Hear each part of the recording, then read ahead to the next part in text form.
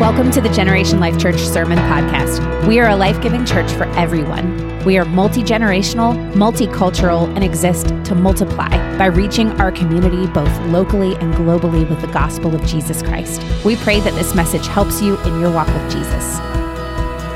Hey, good morning, Gen Life. How's everybody doing today? Man, praise God for that time of worship. Did anybody enjoy that time of worship? I got the microphone from Big Mike, and I feel like I needed a pot holder to hold on to this thing. Hey, we are so glad that you're in church today. Is anybody glad to be in God's house today?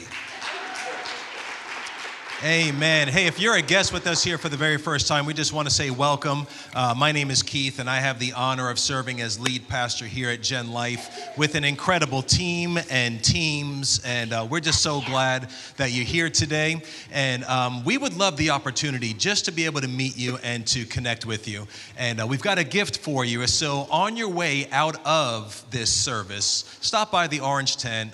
We'd love to put a gift in your hand, shake hands with you, and get to know you. And hopefully you'll want to connect with us. Hey, can we just put our hands together for all of our guests this morning?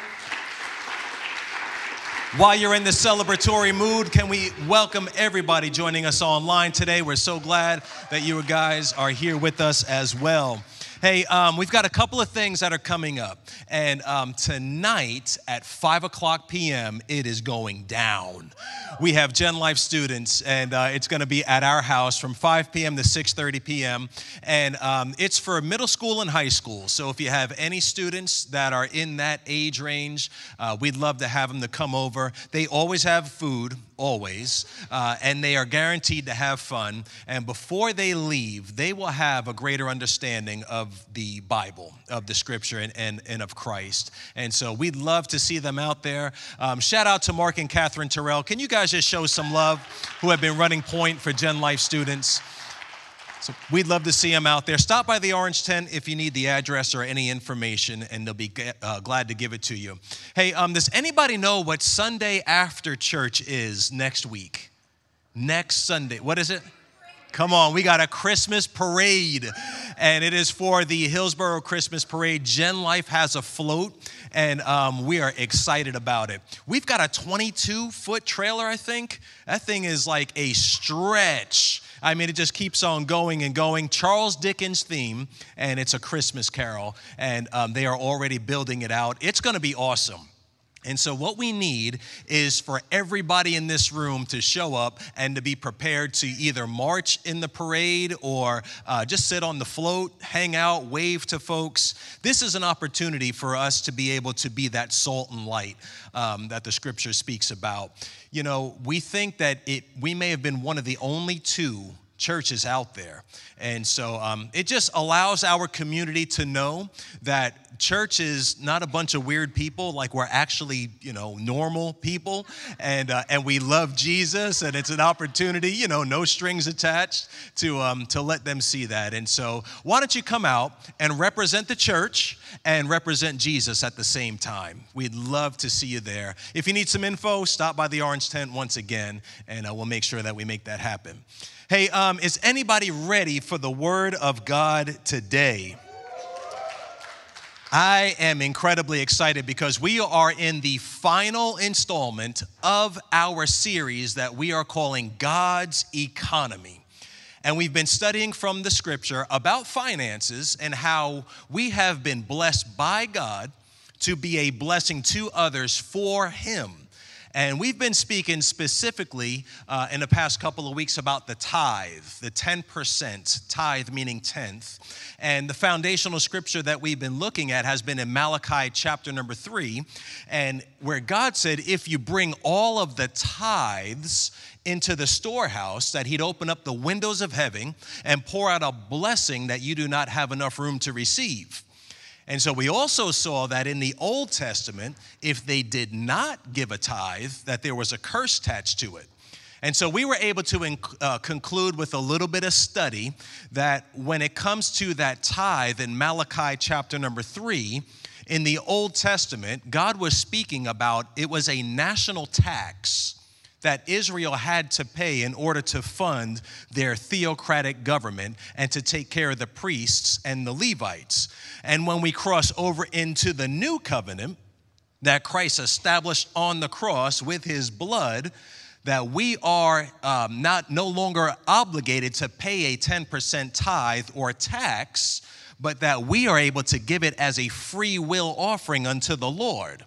And that if you do not pay your tithe, you are not cursed in the New Testament because it is a free will offering. But Christ, we saw that in Galatians chapter number 3, verses 13 through 14. Anybody remember that? Where we learn that Christ has redeemed us from the curse of the law of sin and death. So we're not under that law. But in verse 14, we learn that the blessings of Abraham are still available if we continue to give unto the Lord. He'll give it back to us. Good measure, pressed down, shaken together, and running over. And so it's so cool how Christ has taken away the curse, but he left the blessing there. And he said, if you give the tithe out of your own free will, if you choose to do it, if you don't do it, you won't be cursed. But if you do, man, you can grab a hold of this blessing. And God said he'll open up the windows of heaven and pour you out a blessing that you do not have enough room to receive. And he can do that because he's Jesus and his blood is just that strong. Woo! Man, I am fired up because we are in part 3 of our series and we have a powerhouse coming to the pulpit to speak to you today. And you all know her, Molly Stillman. She is about to bring the word. And so Generation Life Church, I want you to make some noise. I'm talking about make some noise and show your love to Molly Stillman as she comes and brings us part 3 of God's economy. Oh, good morning. How's everybody doing? Woo! Yes, I'm using my Browns cup because we 7-3. For like the one other person in this room who's a Browns fan, you are sharing my excitement. For 38 years, I've said this is our year, and maybe, just maybe, this is our year. All right, well, good morning. I'm so excited to be here. If you have your Bibles, I want you to go ahead and take them out, and you can go to Luke chapter 16. And as you are heading there, I'm actually going to give a brief introduction to the Bible for those of you in the room who may be new to the Bible. So the Bible is divided into 2 parts, the Old Testament and the New Testament. The Old Testament gives us this record of God's chosen people, Israel, and it tells us about their need for a rescuer, a redeemer. They use the word Messiah. Now, the second part of the Bible, the New Testament, we find out that the Messiah is here and his name is Jesus, and that he is not just a prophet or a teacher or a really good person, but that he is God's own son, God in the flesh, that he was born of a virgin, he lived a sinless human life, and he died a sacrificial, brutal death on the cross. But the story doesn't end there, because 3 days later, he demonstrates that resurrection is a promise and a reality. And this was incredible. Jesus' followers, his disciples, they were so overwhelmed by the fact that Jesus was raised from the dead that they went to the ends of the earth telling people that Jesus is the path to salvation, and that if you believe in him, you can have forgiveness of sin and the promise of eternal life with Christ into eternity. And we here at Generation Life Church, we preach that very same message today, and it is called the gospel, which means good news. And so today we are in the Gospel of Luke, and it is one of the earliest accounts of the life of Jesus. Luke was a Gentile, just meaning he wasn't a Jew by blood. He was a doctor, and he was a traveling companion for the Apostle Paul. And he states early on in his gospel account that the whole reason he's writing this stuff down is because he wants to write an orderly account of the things that have been fulfilled. Meaning he's writing down eyewitness testimony of Jesus's life. And he's showing that the story of Jesus fulfills the plan of God and Israel and the whole world since before the universe was created. And so we're in Luke chapter 16. We're going to be in verses 1 through 15 today in the parable of the dishonest manager. And it is one of the most confusing and hotly debated of all of Jesus's parables. Get excited. You see, Jesus was a master storyteller, and many of his most famous teachings came in the form of parables. And these parables were designed to do much more than simply teach people. They were designed, he said himself that his parables were designed to both reveal and conceal his message about the kingdom of God. And so here in this final week of this series called God's Economy, we've been tackling the subject that everybody loves to talk about, which is money. And so, like Pastor Keith said, week 1, he outlined the biblical tithe. He talked about what tithing looks like under the new covenant. We don't tithe to avoid a curse, but we tithe because we know we're blessed. And then last week, my husband, John, he talked all about that while tithing isn't required under the new covenant, that it is still the best thing for us to do because it is how God works in our hearts. And so today, I'm going to do my very best to put a bow on this series and get to the root of it all. Who do you trust? Where are you ultimately putting your trust? And I am going to be really honest with you. I'm always honest with you, but I'm going to be really honest with you. This message is not easy for me to teach on for a variety of reasons. But I have realized much more so in the last decade that this is actually a message that God has uniquely called me to. And he has therefore equipped me to teach on, because God does not call the equipped, he equips the called. Can I get an amen? So I also have to address the reality that anytime we talk about money, people are going to have opinions and feelings, and there is a strong to very strong chance that I'm going to say something today that is going to step on toes, and it might make you feel uncomfortable. And unlike my husband said last week, stepping on toes and making people uncomfortable is like literally my least favorite thing to do. So I avoid it at all costs. But my only job today is to be faithful to the text, and I'm going to do my best to do what it teaches. Is that okay? All right, deal. All right, so here's the thing. It is interesting to note that 16 of Jesus's 38 parables have to do with money and possessions. Nearly 25% of Jesus's words in the New Testament deal with biblical stewardship. Our culture, the world, loves to talk about money, the pursuit of money and possessions and success and wealth. But the whole thing with the upside down kingdom of God is that is not what God teaches. That is the opposite of what the world teaches. And so I'm going to pray, and we're going to dive into this scripture. Father, I need you. We need you.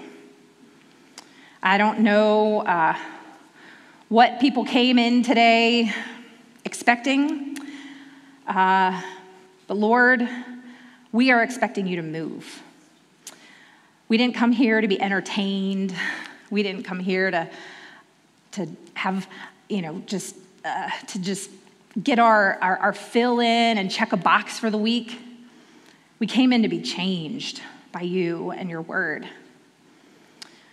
Lord, I know that this is a message that you've called me to, and Lord, I just ask that you would equip me for it.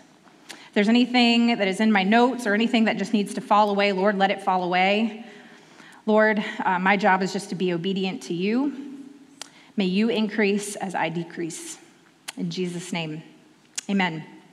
All right, so we're going to dive right in, verse 1. Now this is Jesus speaking, said to the disciples, there was a rich man who received an accusation that his manager was squandering his possessions. So he called the manager in and asked, what is this I hear about you? Give an account of your management, because you can no longer be my manager. Then the manager said to himself, what will I do, since my master is taking the management away from me? I'm not strong enough to dig. I'm ashamed to beg. I know what I'll do, so that when I'm removed from management, people will welcome me into their homes. So he summoned each one of his master's debtors. How much do you owe my master? He asked the first one. 100 measures of olive oil, he said. Take your invoice, he told him. Sit down quickly and write 50.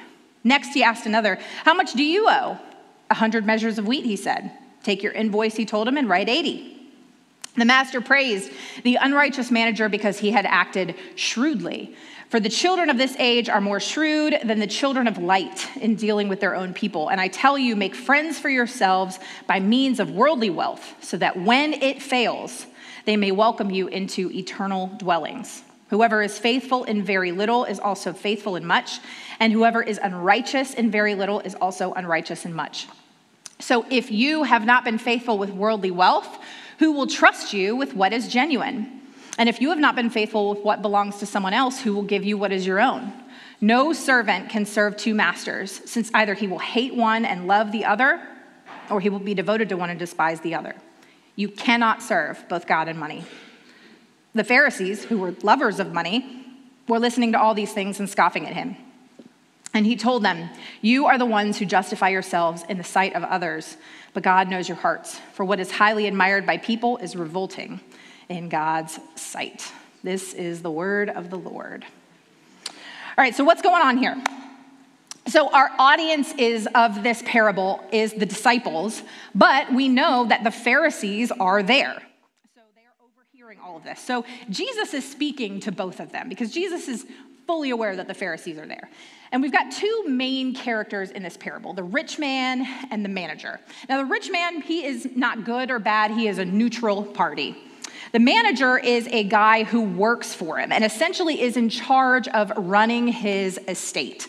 And he is a trusted steward for the rich man who had the legal authority to make financial decisions and conduct business on behalf of his boss.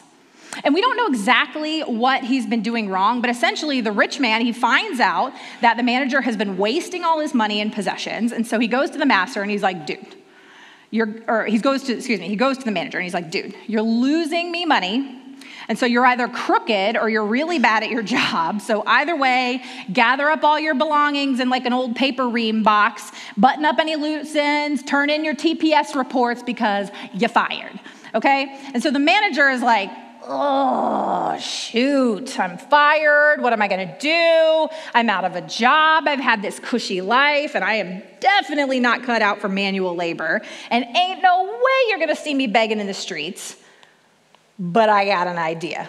I've got a few hours here left on the job, so I'm going to call up each of my boss's clients, and I'm going to settle their debts. That way, when I need something, they're going to remember me, and they're going to be indebted to me. So he is focused on securing his future well-being. And so the manager calls up each one, and he's like, Frank. I like to name people. It helps me visually, or mentally. So we're calling this guy Frank. He's like, Frank, how much do you owe my boss? And Frank's like, $100,000. And the manager says, all right, how's about you write out a check for $50K right now, call it even. Well, Frank tickled pink because now he's debt-free. So the manager goes and he does this with every single person who owes his boss money. And so now those people feel like they owe him, right? And then in a couple of weeks when he's out of a job, he might need a place to stay, he can call him up and be like, remember who took care of you? So, what about us? Like if we were to find out that our current reality was coming to an end, wouldn't it be wise of us to use whatever moments we have left to prepare for our next reality? But verse 8 is where the twist in the story comes in. Verse 8 says, the master praised the unrighteous manager because he had acted shrewdly. For the children of this age are more shrewd than the children of light in dealing with their own people. So clearly, this manager has a history of being dishonest. It's what got him fired. But in the first part of verse 8, the master sees what the manager has done and he praises him because he's acted shrewdly, meaning that the manager was able to understand and to judge his situation and then use that understanding of the situation he was facing to his own advantage. And so instead of taking this dishonest manager to Judge Joe Mathis, the master is like, you know what? Good job, Carl. I like to call him, again, Carl is what I'm envisioning the manager's name. And he's like, you know what, Carl? I like your thinking. Not bad. You're still fired, but good job. So there are a variety of interpretations for why specifically the master is praising the manager. And I actually went down a really long rabbit hole on this, and I promise I'm actually not going to do that to you. But the point of it is that the manager had the foresight to anticipate his financial needs after he was fired. And he used his financial expertise to make friends for himself. But then in that second part of verse 8, Jesus refers to the children of this age. Those are the people of the world, people of the darkness, unbelievers. And what Jesus is saying is that they're more shrewd in dealing with the world. The people of the world, newsflash, are going to look like the world. They're going to behave how the world behaves because they haven't been transformed by the kingdom of God.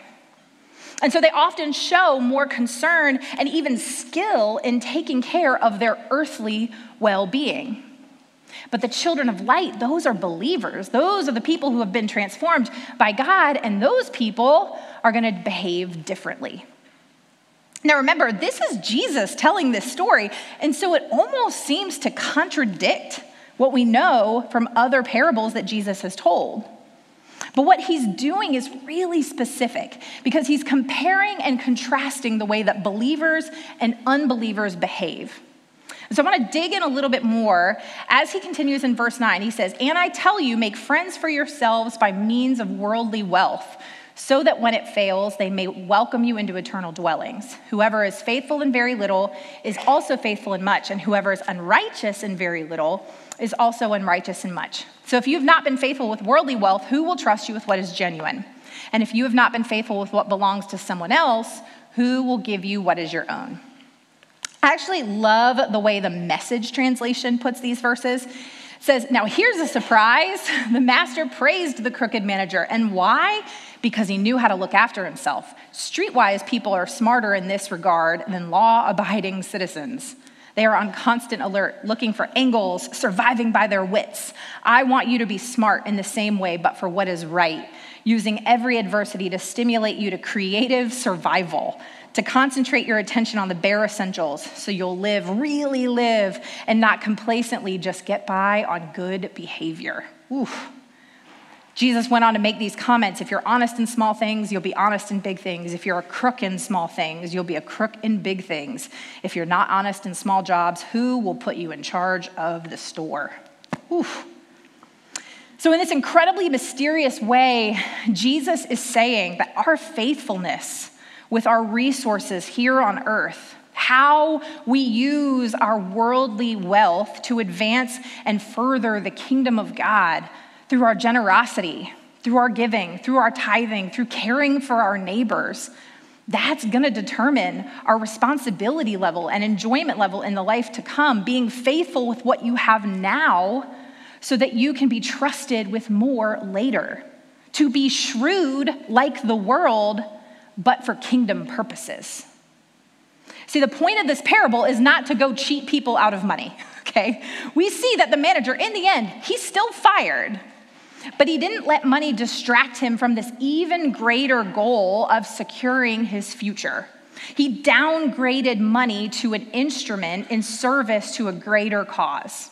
He didn't allow money to distract him from what was most important, which was people and relationships. Because remember, it wasn't even his money to begin with. Everything we have is not ours. Everything that we have was God's first. The resources that he has given to us, he has entrusted us to steward. You and me, we are stewards. And what is a steward? What does that literally mean? A steward is someone who temporarily possesses and is trusted with what someone else owns. And then they have to give an account for what they did with it during that time. A steward is not an owner. A steward is a manager, but the possessor, the person who owns it, looks at what he has and says, what do I want to do with this? While a steward looks at what they have and asks, what does the master want me to do with this? And so I'll ask you, is this how you see your resources? Do you see your resources as fundamentally yours, or do you see them as fundamentally God's? Now, this is between you and God, okay? You don't need to raise your hand. You don't need to come tell me after church. This is between you and God. If you see your resources as fundamentally yours, you're going to ask yourself the question, how much of this do I have to give to God so that I won't feel guilty and God won't curse me?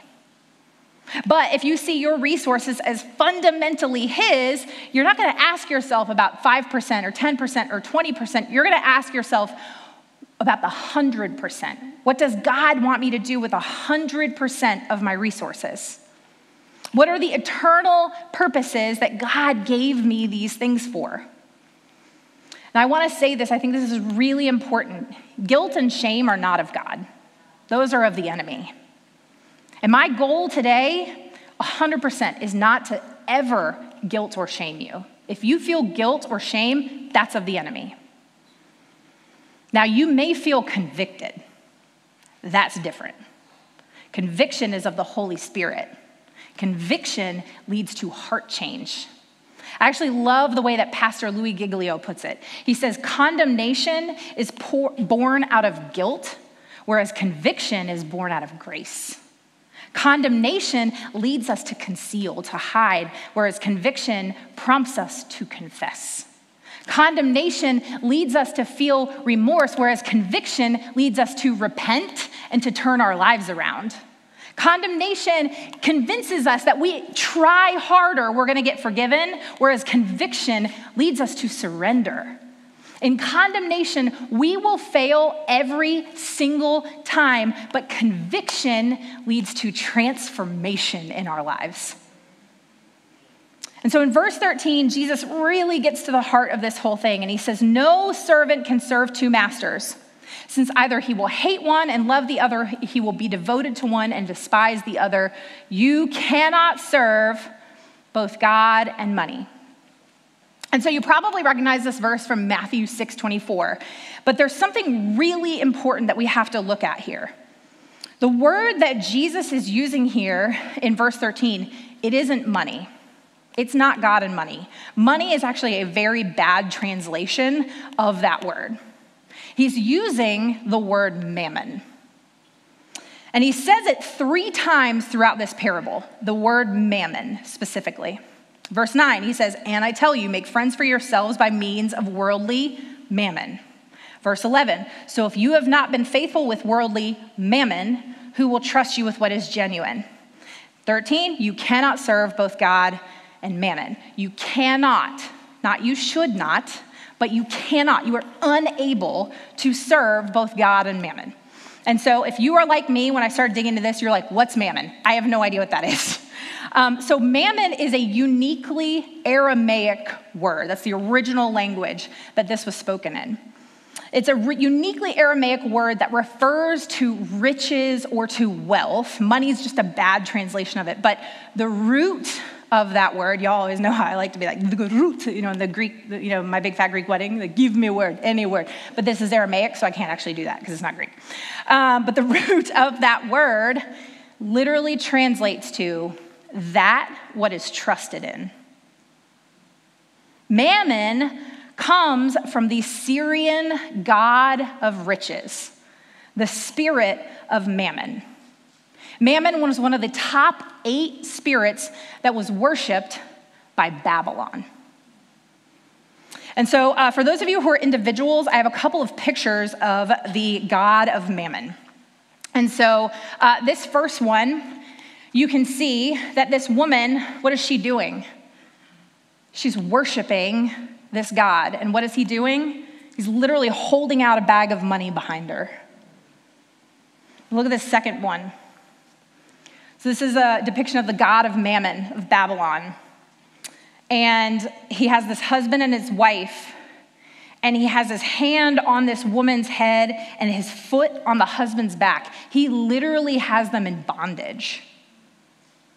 And so Jesus is using this really specifically because the Pharisees and the disciples, they know about Mammon because their people were enslaved by Babylon in exile for how long? Anybody know? 70 years. And so they were enslaved by these people, and they watched the Babylonians worship and sacrifice to the god of Mammon, to the spirit of Mammon. They would sacrifice their children to the spirit of Mammon, so that in the hopes that God would bless them financially. And so Jesus using this word here is really intentional. He's referring to this personified spirit. This is a false god of wealth or worldly possessions that stands in competition to God. You see, Mammon promises everything that only God can give you. Mammon will promise you peace and prosperity and health and comfort and joy, but Mammon is the most wearisome tyrant on planet Earth. And Mammon has our culture in bondage. And there's probably each of you that fall into one of three camps. So either you fall into the first camp, and the first camp is you know that this is an issue for you. You know that your wallet, your finances, your bank account has you in bondage. And then there's others of you that fall into this second camp. And that second camp is, this is absolutely an issue for you, but you're actually lying to yourself about it. You don't think it is. And then there's those of you in a third camp where this issue at one time gripped you, but you've been set free from it. Notice I didn't point out a camp where this has never been an issue for you. If you think you might fall into a camp where this has never been an issue for you, you're probably in camp 2.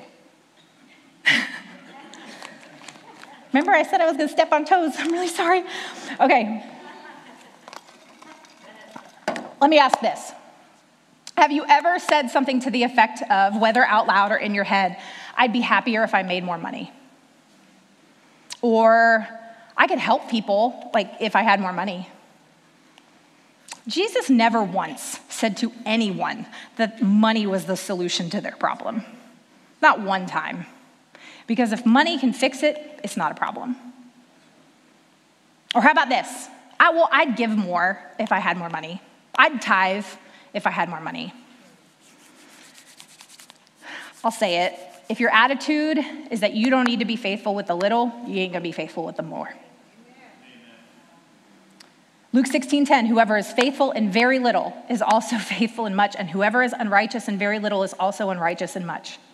Matthew 25:23, his master said to him, well done, good and faithful servant. You were faithful over a few things. I will put you in charge of many things. Share in your master's joy. Matthew 25:29, for to everyone who has more will be given, and he will have more than enough. But from the one who does not have, even what he has will be taken away from him.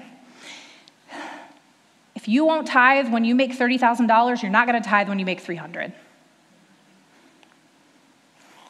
just going to say it. Or maybe you say to yourself, well, I either really need God to come through in this situation, or I need more money. Well, I'm going to say to you that if you get more money, suddenly you don't need God. So you see, these are the questions that the god of Mammon, that Satan wants us to be asking, because that is the worship of Mammon. That is who you are putting your trust in. But let me make something super clear. Money itself is not evil. Money is neutral. Money is a tool. 1 Timothy 6:10 says, for the love of money is a root of all kinds of evil, and by craving it, some have wandered away from the faith and pierced themselves with many griefs. Loving and serving money is the issue. Placing money in the place where God is supposed to be is the problem. Remember, you cannot serve both God and Mammon. Now, God and money can both be in your life, but you can only find security and peace and happiness in one of them.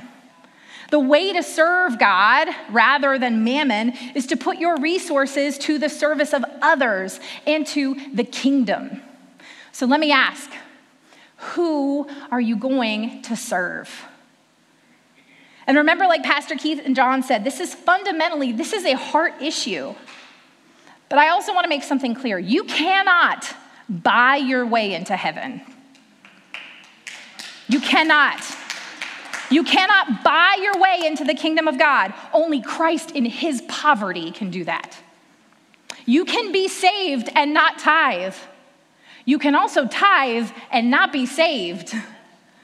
But I also believe, and this is me speaking, I believe that you cannot be an active disciple of God without dealing with this. Because this issue gets at the heart of what you love and what you worship. Like nothing else does.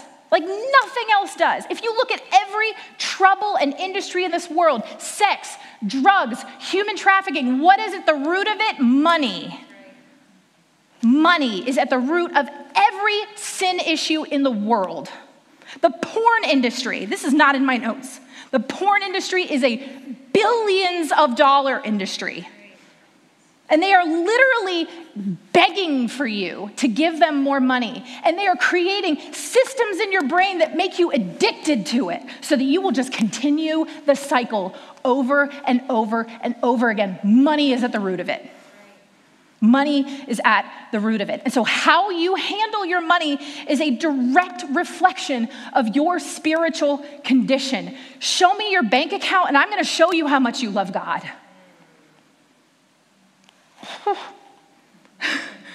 And it's not about the amount. I'd love to tell you the story about the woman with the 2 coins. It is not about the amount. Because again, whoever is faithful in very little is also faithful in much, and whoever is unrighteous in very little is also unrighteous in much. It is about the heart. See, James gets at this in James chapter 2, 14 through 18, where he says, "What good is it, my brothers and sisters, if someone claims to have faith but does not have works? Can such faith save him? If a brother or sister is without clothes and lacks daily food, and one of you says to them, 'Go in peace, stay warm, and be well fed,' but you don't give them what the body needs, what good is it? In the same way, faith, if it does not have works, is dead by itself. But someone will say, 'You have faith and I have works. Show me your faith without works, and I will show you faith by my works.' Your works don't save you. Your giving does not save you. But it is a direct reflection of what is taking place in here at a soul level. It is the evidence of what you trust in. Remember, mammon means that what is trusted in. So who do you trust? Where are you putting your trust? And like I said at the beginning of this message, this is not easy for me. But I can preach this message because I have lived this message. So if any of you were here back in March of 2022, I gave my full testimony. This is a great plug for the Gen Life Sermon Series podcast. If you want to go back, you can go back to March of 2022 and hear the whole thing. I'm not going to rehash my whole testimony, but for those of you who maybe have joined us, a lot of you have joined us since March of 2022, and that might not know my story. For years and years and years and years, I was worshiping the spirit of mammon. Mammon had me in such bondage, and I was blinded by it, and I could not see the light. I grew up not knowing the Lord, and while we had a whole lot of love in our home, there was not a whole lot of money. And after my mom died, I sought comfort and solace in the thing I thought I could control, which was money.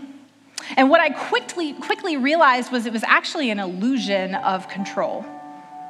I was actually out of control. And then when I turned 21, I received on my 21st birthday a surprise inheritance from my mom's estranged family's estate for nearly $250,000. I know, if you don't know this part of my story, it's a doozy. We can talk after church. And so suddenly, overnight, I went from having no money to lots of it. And I was like, this is gonna fix it. And so I did everything that I wanted to do. I made a series of grossly irresponsible financial decisions. Grossly irresponsible. Y'all take a 21-year-old on her 21st birthday with no emotional tools, and I was, woo, it was fun. I thought it was fun. But I spent money and I spent more money, and I did it all in the name of just like doing what felt good. Because I had wished for so long. I'd wished for so long for lots of money, but in a shocking turn of events, it didn't fix it. And in fact, it only accelerated my downward spiral to rock bottom, because that is what mammon does. Mammon only makes empty promises. And so less than 2 years after I received that $250,000 inheritance, I not only had blown it all, I was $36,000 in consumer credit card debt.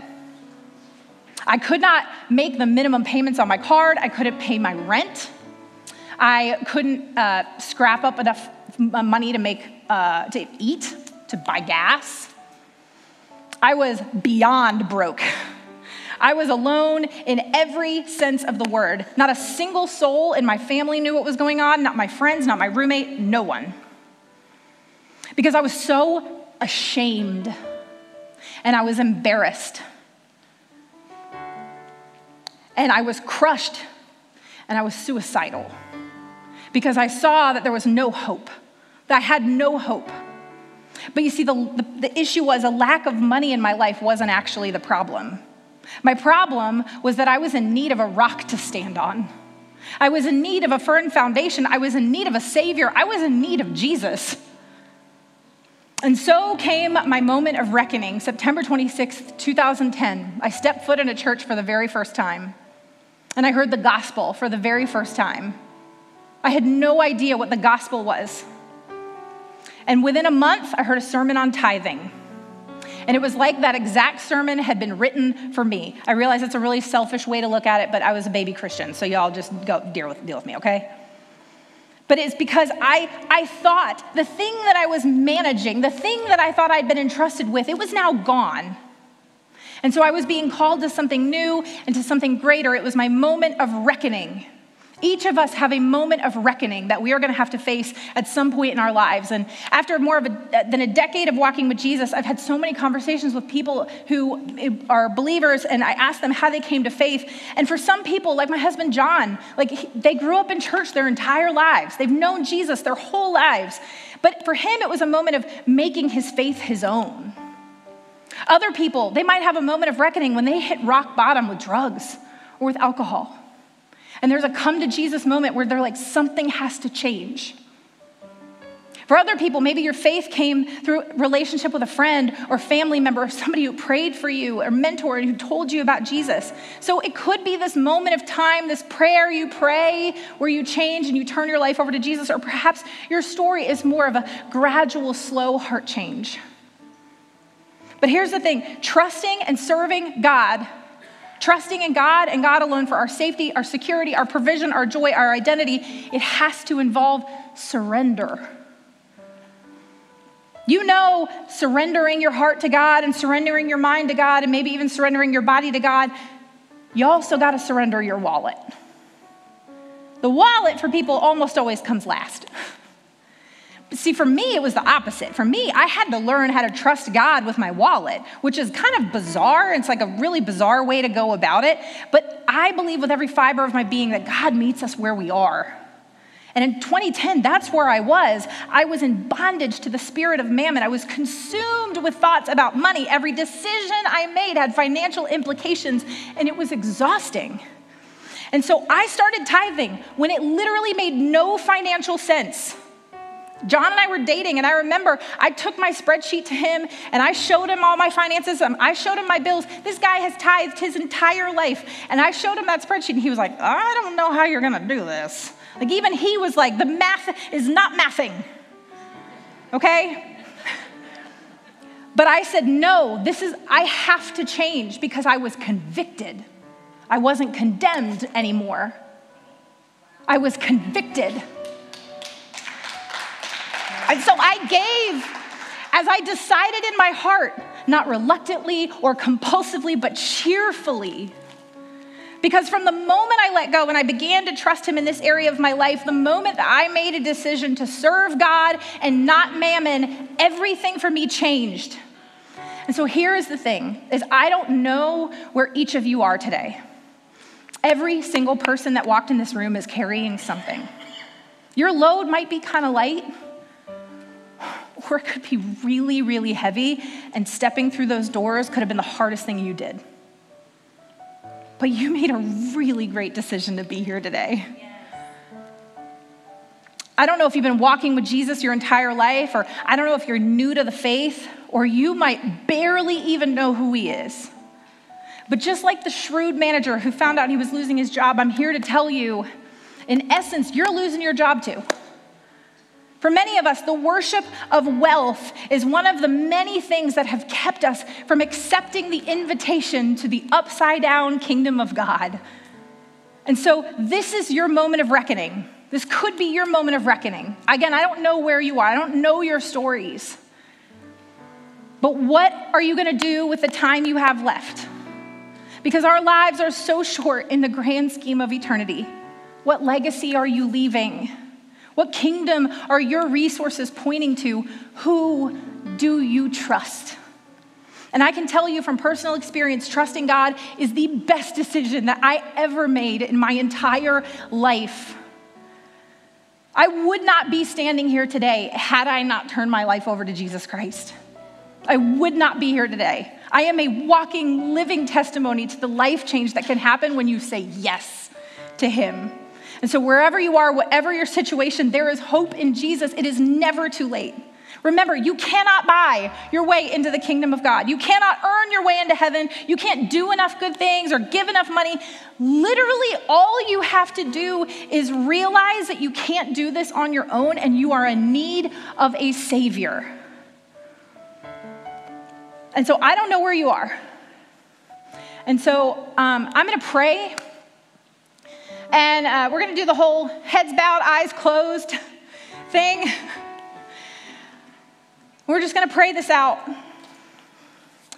And I'm going to pray over each of you that are in this room. Heavenly Father, we're here. And right now, Lord, you know in your all-knowing power, you know the hearts and the minds of every single soul that is sitting in this room. You know the hearts and minds of every single soul who is watching online. You know the hearts and minds of every single soul who will listen to this podcast or watch the video later. You know their hearts and minds, Lord. You know where they are. You know if they know you or not. Lord, I pray right now for the person who has known you their whole lives. What a blessing, what a testimony to grow up in a home, to know you their entire lives. And Lord, I ask that you would just continue to work in their hearts. They're not perfect, but you are, God. And would you just speak to them in whatever areas of their lives they might be white knuckling? Lord, would they release that area to you? Would they surrender that area to you? May they feel convicted but not condemned. Lord, I pray for the person who's maybe a new believer, who's been walking with you a short time. The sanctification process is hard, it's painful, it's not easy. And I pray that you would just continue to show them grace and mercy. Would they just, every day, even when it's hard, would they pick up their Bible? Would they open it up and just ask to hear from you? Would you continue to work in their hearts and their minds and their souls so that their lives can be a walking testimony, that others may see the change that you've made in their lives? And Lord, I pray for the person today who doesn't know you. I pray for the person in this room or watching online or listening to the sound of my voice at some other time that does not know you, Lord, that has not accepted you as Lord and Savior. God, may this be their moment of reckoning. Maybe they were like me, where their wallet, the spirit of mammon had them in such bondage, where they were consumed with thoughts of money and where the bill's gonna get paid and how am I gonna do this and how am I gonna do that? Lord, would they surrender it and trust in you? Lord, it's not gonna be easy. They're not gonna say yes and start bathing in money. That's not how this works. May they know they can't buy their way into the kingdom of God, but Lord, may they know that you know their hearts. You can see their hearts. And Lord, I just ask that you would transform them. Would you convict them? Would you fill them with the Holy Spirit? And if you're that person today, you don't know Jesus, just pray this simple prayer. Lord, I need you. Lord, I need a firm foundation to stand on. Lord, You are enough for me. I can't do this on my own. I've got to release the heavy burden that I am carrying. And Lord, today is my moment of reckoning. And Lord, I turn my life over to you. Lord, I believe that you came to earth, that you are God's son, that you lived a sinless human life. I pray that I know that you died for me in my place. I know that 3 days later you were raised from the dead, that you defeated death so that I can have life with you for eternity, God. Praise God. Lord, I know that from this point forward, it's not going to be easy. It's not going to be a cakewalk. But God, I know that life with you is way better than life without you. Lord, I thank you for your grace, for your love, and for your mercy. We have decided to follow you, Lord. And when we decide to follow Jesus, there is no turning back. There is no turning back because you are enough for us. In Jesus' name, amen. Thank you for listening to the Generation Life Church Sermon Podcast. We pray that this message inspired, encouraged, and challenged you in your walk with Jesus. Join us on Sundays at 10:30 a.m. in person at Orange High School or online via our YouTube channel. For more information about Gen Life or to connect with us, visit generationlifechurch.com.